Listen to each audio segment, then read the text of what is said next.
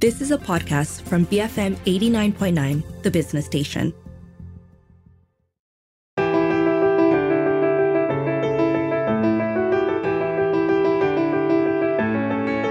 You're listening to Beyond the Ballot Box with me, Dashran Johan. The robots, as they say, are coming for our jobs. We live in an era where robots can not only do factory work, but also ace MIT examinations, write poetry, and so much more. But what does this mean for society? In conjunction with Merdeka and Malaysia Day, we're going to imagine and discuss what Malaysia could look like in 100 years with the rise of automation and AI technology. My guest on today's show is Jeremy Lim. He's the Secretary of Imagine the Malaysia and the coordinator of Malaysia Muda. He's also published plenty of writings on political economy. Welcome to the show, Jeremy. How are you? I'm good. A little hazy post-lunch, but otherwise I'm okay. So what is your read on where we are today? What are the key crises that society is dealing with? So I think in a bit of the preempt, I did say that I'm a bit more of a pessimist. Right. I want to zoom out just a little bit because I think Malaysia doesn't exist in a vacuum. Mm-hmm. And I think you want to read about Malaysia. Right. Yeah. Absolutely. So I think we're a middle-income country. We've done well for ourselves in the sense that we are not known for like one commodity. You know, we are not a petro state. When we don't just produce petroleum, we have palm oil, we have electronics. People may not know that. We also make, different agricultural goods. I think we still hold on to rubber. There are bits of tin refining we do. So I want to just make the point that Malaysia is a bit of a diversified economy. So we're not in the worst place. But I want to paint the global context because I think it's important to our discussion about AI. And I'll recommend this book by this German guy who did his PhD in America, Aaron Bananoff, Automation and the Future of Work. The book is not about automation. Right. He smoke-screened it incredibly well. What he's talking about is global manufacturing overcapacity. That means that globally there is no more need for manufacturing overall. We are overcapacity. All the factories are actually operating below capacity. So what I mean by that is that if you have a factory, it can make 100 nuts and bolts every hour. Right now, because of the lack of demand or saturated demand, it's only making 80. Right? So in a world of global manufacturing overcapacity, Malaysia has not too many places to go. We're looking at a global capitalism that's kind of stagnant. And we face a few problems. Let me just lay this out real quick. So back in the 90s, there was this flying geese theory. It's an economic theory. And just in short, Japan thought it would be the lead geese, would be at the front. It's a kind of imperialist theory.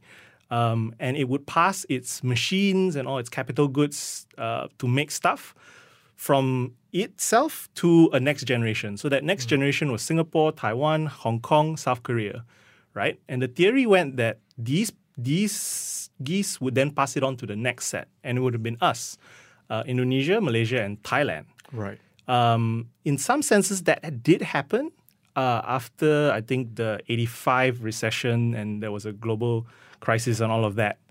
But what researchers have discovered is that post the Asian financial crisis, post the 90s heading into the 21st century, the Japanese, the South Koreans, the Taiwanese did not give up those product categories. They didn't stop making cars. So that didn't allow, for instance, Proton to fill the gap that Mitsubishi would have left.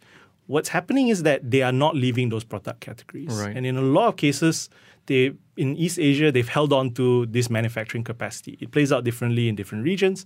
But what that means is that we don't have this opportunity to climb up the technological ladder. It's stuck, right? And that's why when Mahathir resuscitated the National Car Project during his last administration, I thought it was kind of a funny view because it was a view so much from the past, right? And you can agree or disagree whether we should just jump from manufacturing straight to digital, but economists have realized that there are fundamental benefits to doing manufacturing first before getting to the digital side.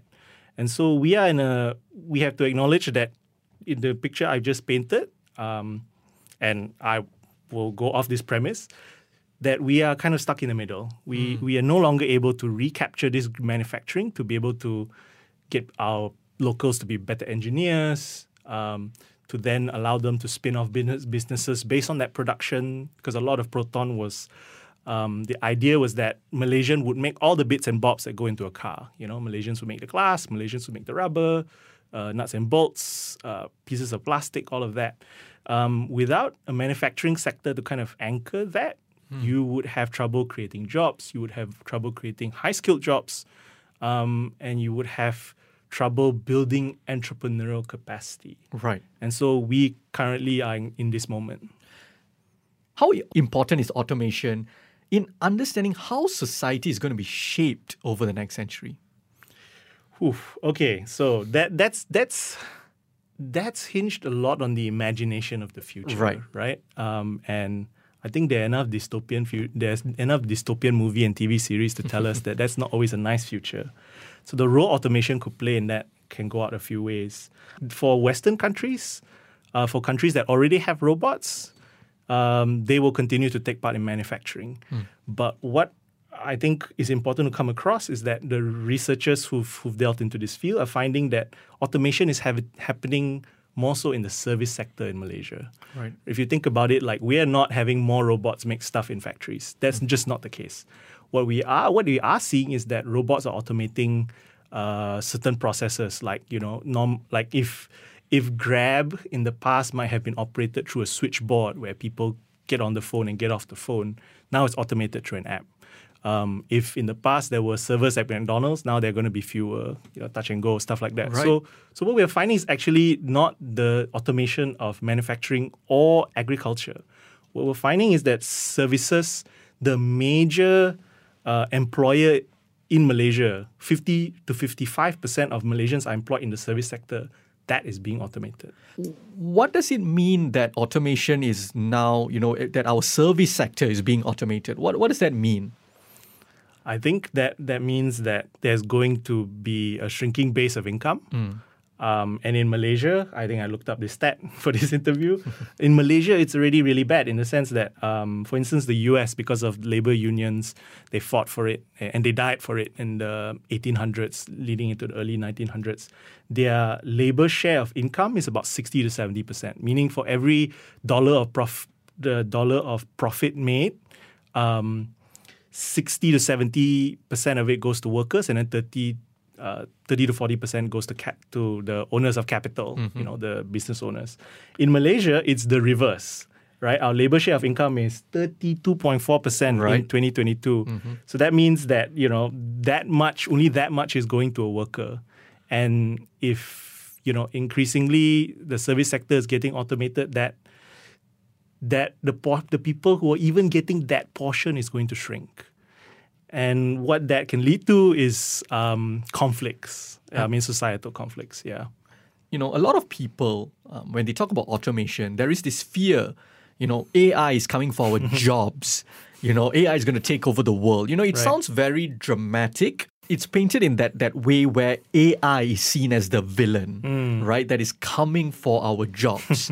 But I heard this podcast on the Ezra Klein show, where Ted Chiang, one of the most prolific science fiction writers, he said that, to him, he doesn't fear AI. What he fears is capitalism. Yeah. How do you see that?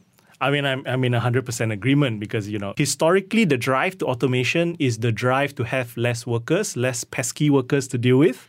And so that drive is not here because labor unions are not strong. There's no one to fight the capitalist class in that sense.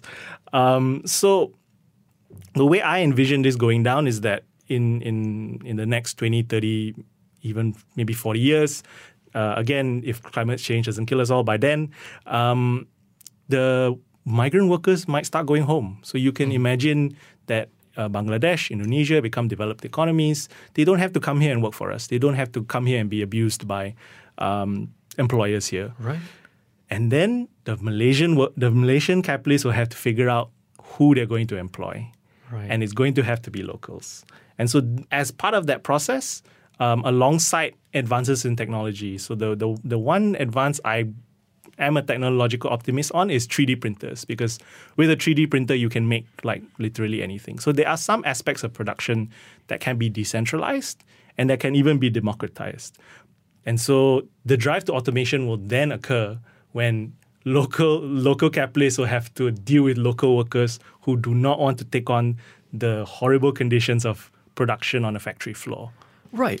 So going back to this, this very, I think it's a very profound quote by Ted Chiang, where he says he doesn't fear AI. And I think he was saying he doesn't fear automation specifically as well, right? What he fears is how all of this, who controls all of it. Yeah. And that where he says, I don't fear AI, I fear capitalism. What is the worst case scenario we are dealing with when we talk about this sort of technological revolution or this march towards automation? What is the worst case scenario where, as we know right now, most of these automations are owned by private entities. So what is the worst case scenario? I think the worst case scenario you're looking at, because, again, I come from an economics background. So like the way I would see it is that a lot of these, again, if we go through the scenario, migrant workers leave, they have to deal with local workers. And I'll just quickly caveat that I think as time goes on and as climate change worsens and some of these conditions, we're going to bring more and more production back home. We're not going to just buy nails and wooden boards on bulk from China. We're going to start making some of that on our own back home. And to have that be sustainable up to a point, the government has to be involved to subsidize that. And so if the government and the capitalist class collaborate that closely, you could see these big monopolies cooperate. And so you would approach the vision of those dystopian movies and TV series where the government is these firms and these firms are also the government. Right. Yeah. And I think that's not inconceivable in a country like ours. And if it remains that way, these kind of big state plus capital monopolies that control every aspect of your lives, I don't think people find it that dystopian, but probably in Japan, there's 6 regions, and basically you buy your candies, your clothes, everything from 1 or 2 companies that that basically run the prefecture. Right? It could look very much like that. And I think it's a worst case scenario because that means you don't have control of your workplace and you don't have control of your lives. Both aspects are dominated by 2 different groups, capitalists and the state. Paint a picture for me, right? Because I think you brought up, dystopian movies. A couple that I can think about is, let's say, the most pronounced one is Blade Runner 2049 or just Blade Runner in general. Sure. And what you can gather from that is that automation has, doesn't require our labor anymore, as they are doing a lot of the jobs, factories, this and that. And, one of the interesting things that, when ChatGPT, for example, became this huge thing, I think it was late December last year. Yep. I think even just a constitutional lawyer in Malaysia, he tweeted something that, I just simply tested out ChatGPT and, it could do what I require junior lawyers to do at about 60% accuracy, right? So we are looking at, let's say, and that is just a ChatGPT which you can use for free. Yeah. We know that it's only in the infant stages. It's going to get better. What happens when automation can do all the accounting work? We can do all the lawyers' work. I mean, there are companies in Malaysia already replacing people like me with AI. What does that all mean in terms of what are we looking at? A vast amount of homelessness. What is the education situation going to be like? Healthcare, all of that. How will it look like society? So, I mean, again, if you try and draw on the imagery of these dystopian films, and I think there's one you can go and check it out on Netflix called Altered Carbon. Right. I think I like to think there are 3 layers. There are people who have been disposed of, the workers, and they don't need your labor anymore. I feel like that's a bit far away. That might be closer to the end of that 100 years, but I think it could happen. And then there are the people whose inputs are still needed. So they consider that the buffer. So people who work more human tasks, things that ChatGPT, because I think we're going to reach a stage where the people at the top don't trust the machine. Right. And then there will still need to be this buffer to protect them from the workers below. Right. And then there are obviously the elites who control it. But yeah, I mean, if we go back to, I think what you might be hinting at is that there will be a mass amount of unrest. I'd like to think in those dystopian films, the good guys always win. They do overthrow the elite, but I don't think that's necessarily going to be the way it plays out. Right. So Are we looking at large So basically, are we looking at large concentrations of wealth in the hands of the elite? It could be the top 1%, the top 0.5%, 0.1%. Yeah. And then the rest of us. And then there is the rest of us, which many of us may still be employed if we are privileged enough. If we come from the professional managerial class, we might have some jobs available for us. Yeah. And then the rest of society just... are unemployed, displaced, homeless. Are we looking at something like that? I think we are in that far future, and I think any crisis would help exacerbate that, because I think right now governments just generally are just not accountable to people anymore. They found ways to just either respond to, just pacify people, and primarily just reproduce the capitalist system. Right. I think on that front, I don't think I can paint a more vivid picture than just the vast number of homeless, and worst of all, I think it was a quote by this economist David Harvey. People used to fight to not be exploited. We may come to a point of desperation where people fight to be exploited because you fight to just have an income to live. Right? It's kind of, but we may have come to that point already. On the show with me today is Jeremy Lim, Secretary of Imagined Malaysia. We continue this discussion after the break. Keep it here on Beyond the Ballot Box, BFM 89.9.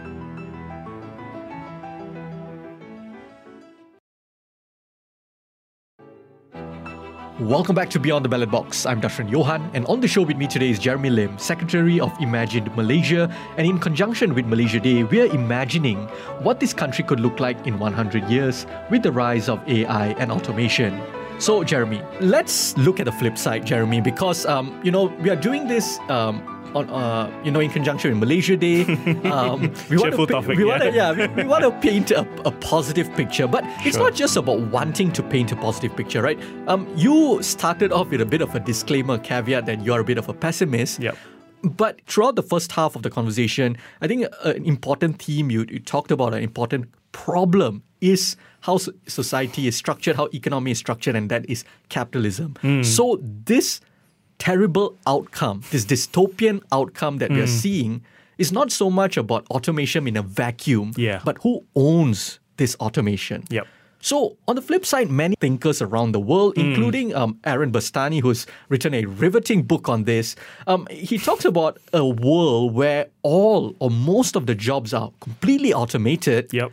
With a prosperous outcome for everyone. So it's the completely different dystopian Blade Runner 2049 situation. It's a point where automation, is doing a lot of the work, and that is good for society. What could that world look like?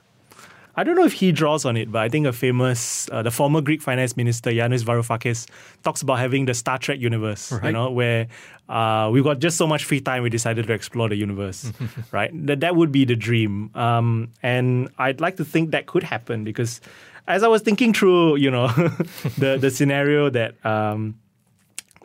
we were talking about, I think why I anchor it is in the fact that if local capitalists have to bring production home, that means that people here will, fight for their conditions to be better. And I think that's the only kind of scenario that we get to this, that we get to a point where all of us own the robots collectively, right? And get to enjoy that. What are we looking at, right? So let's say automation does my job. Sure. It does most people's jobs, factory workers' jobs, all these things, right? So I'm wondering, could we have universal basic services and perhaps universal basic income as well? So a society where I can just walk into a hospital whenever I'm sick, get the best treatment, and I walk out of there for free. Right. And there's no homelessness because housing is completely free. Public transport is efficient, super connected cities. And free. Sure. Could we arrive at a situation like that? Can you imagine a society like that? Okay. So for the conversation to be more interesting rather than me saying yes, I'm actually going to say no. Because I have thought about that. Right. And I have thought about writers like Aaron and specifically where they come from. Right. Because I think they can envision that for the West, because they live in abundance.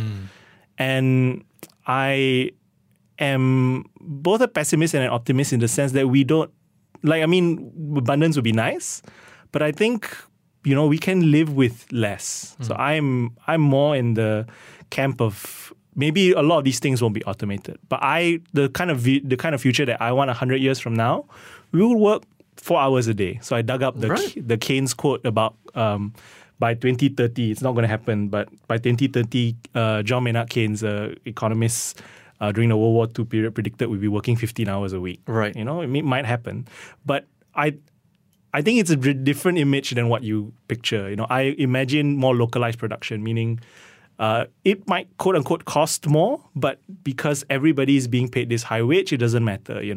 If we make everything on our own that we can, furniture, food, health services, all of it will be done at a local level, and you would have these basic services for cheap because it's owned collectively. Right. It's owned communally, either at a district level or state level, and there'd be more democratic oversight so that they could figure out new ways to lower prices or to have people do less paperwork for all this kind of stuff.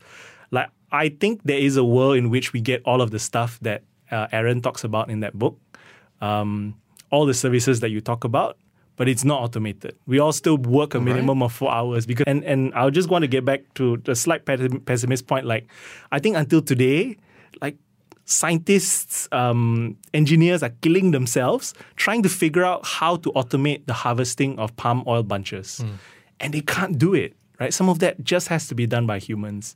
And I think the halfway point between the world falling apart and us being ruled by capitalist elite and this automated future is somewhere in the middle where we do 4 hours of work and then the rest of the time you can do whatever you want. That sounds brilliant, right? Because people, I think, have this idea, what are you going to do if you're not working? But nobody's saying everybody is going to be hermits living unproductive lives. Yeah. What we are saying is living a life, like you said, even if your situation where you consider it sort of like the middle, right? It's not a fully automated... It doesn't look like Star Trek. Doesn't look like Star Trek and things like that. But it is, it's this sort of situation where people go to work, they do fulfilling jobs, jobs that stimulate the mind a lot more, and they get way higher salaries. When we think of automation, right, at the longest time, right, when we look at, let's say, a caveman, right? I'm just going to give the random, let's say a caveman, now they need to catch a tiger. So they don't have anything yet. They haven't invented nets. So 10, 20 people need to go wrestle the tiger. Few people are going to die, blah, blah, blah. Then they innovate. They come up with a trap, complex trap. So now instead of 20 people going out, 10 people need to go. The rest of them can stay back at the village. They can learn new skills. They can play with their kids. They can do all these kinds of things. That is just seen as a natural transition, right? You create automation so that it liberates you. When automation can do my work, means I'm scared. Yes. Why?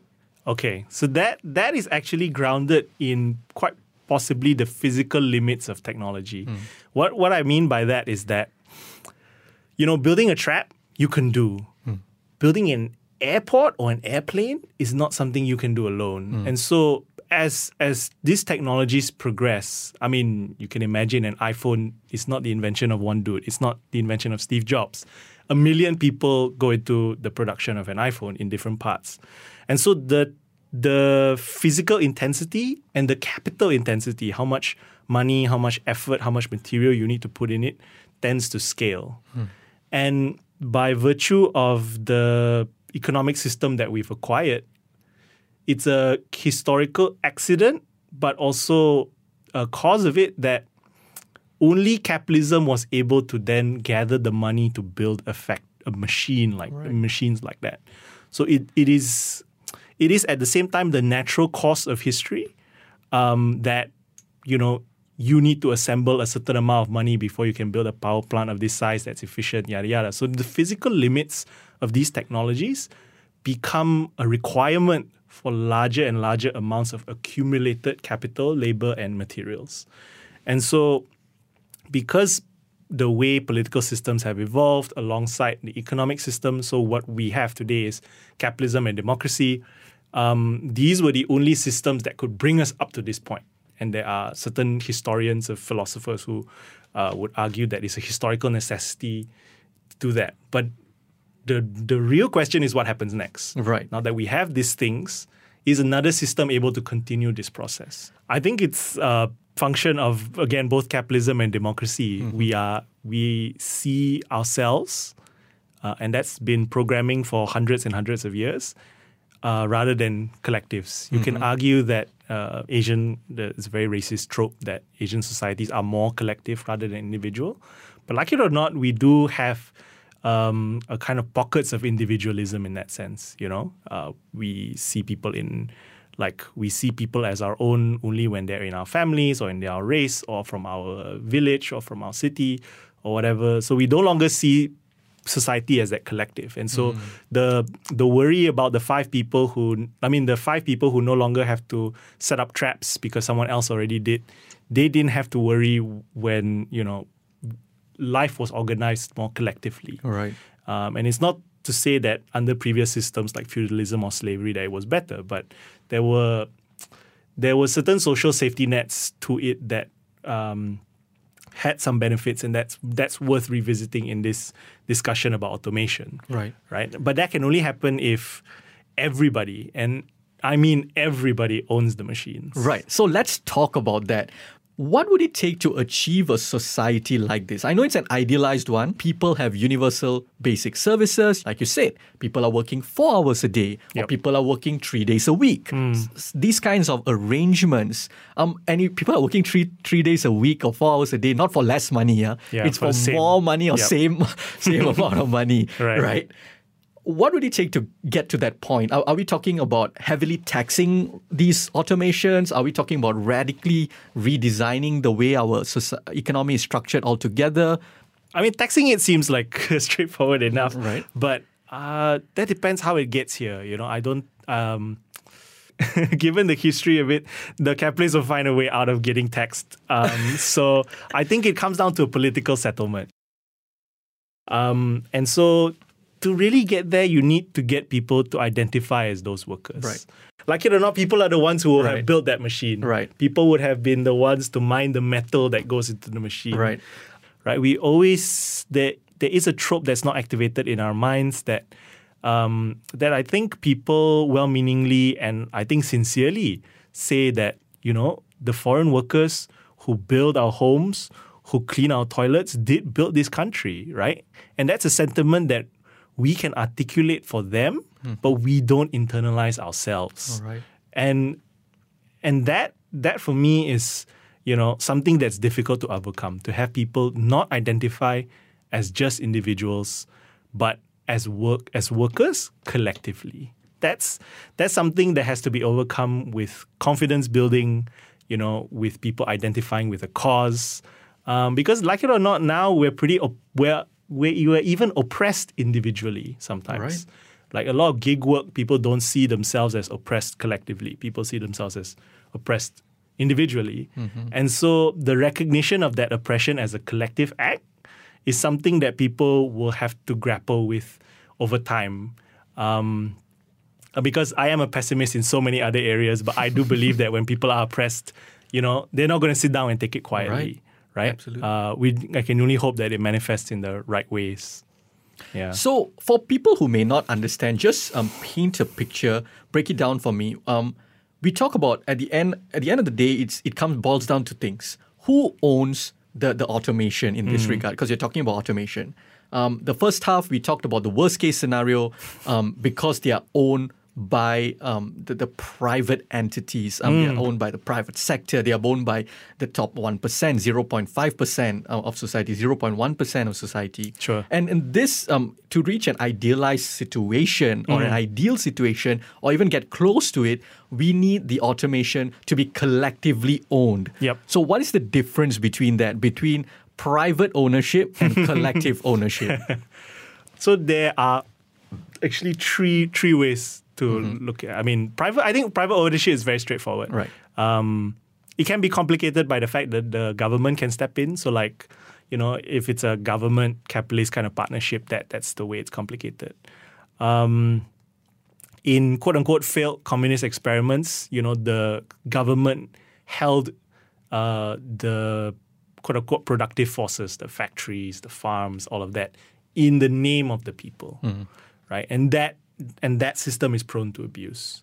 What you really want is, people democratically owning, and deciding it. And so people have experimented with things like community banks, where, members of the community vote on how a bank gives loans. So you can prioritize like social things. And that is how we may get to own the machines. I think in Japan, for example, like communities own like solar farms and try to produce power at a local level. Stuff like that are interesting models to kind of examine, because what it teaches people to do is it teaches people to act as a community. And it's not like people aren't able to, but I think we've been socially conditioned to do that less and less as time goes by. And so, yeah, I think there is a way in which we do own the machines. But it's going to have to be very deliberate, in the sense that people are talking about ChatGPT, people are not talking about how to own ChatGPT. Right. And so that's, again, because of the way we think of ourselves in society. And so, yeah, I think there will be avenues. Hopefully people think about, like, give them some serious thought, because you're not going to accidentally own the machines. You're going to have to deliberately find a way to own them. People during the 2008 financial crisis, when they attempted to fire workers, what workers did, they occupied the factories. Right. But, people have found ways of sticking together, salvaging the dignity of their work. And in that, they recognize that, it is not just the capitalists that built the company. They did, right? And a lot of that is built in. So I think people need to... And I think for those of us from the quote-unquote professional managerial class, we see ourselves as transient or temporary. We move from one company to another, but we don't recognize that we play a part in reproducing the company. And that is an important thing to kind of recognize, so that there are stakes. Otherwise, most people will be like, okay, the company's firing everyone, I'm going next door to go and get another job. Right.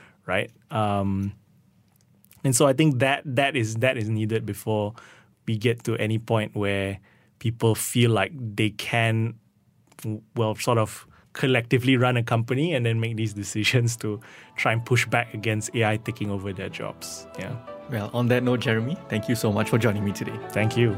That was Jeremy Lim, Secretary of Imagine Malaysia. If you missed any part of this conversation, you can also check us out on podcasts. We're available on the BFM app, BFM.my, or pretty much wherever you get your podcasts from. I'm Darshan Johan, and this has been Beyond the Ballot Box, BFM 89.9.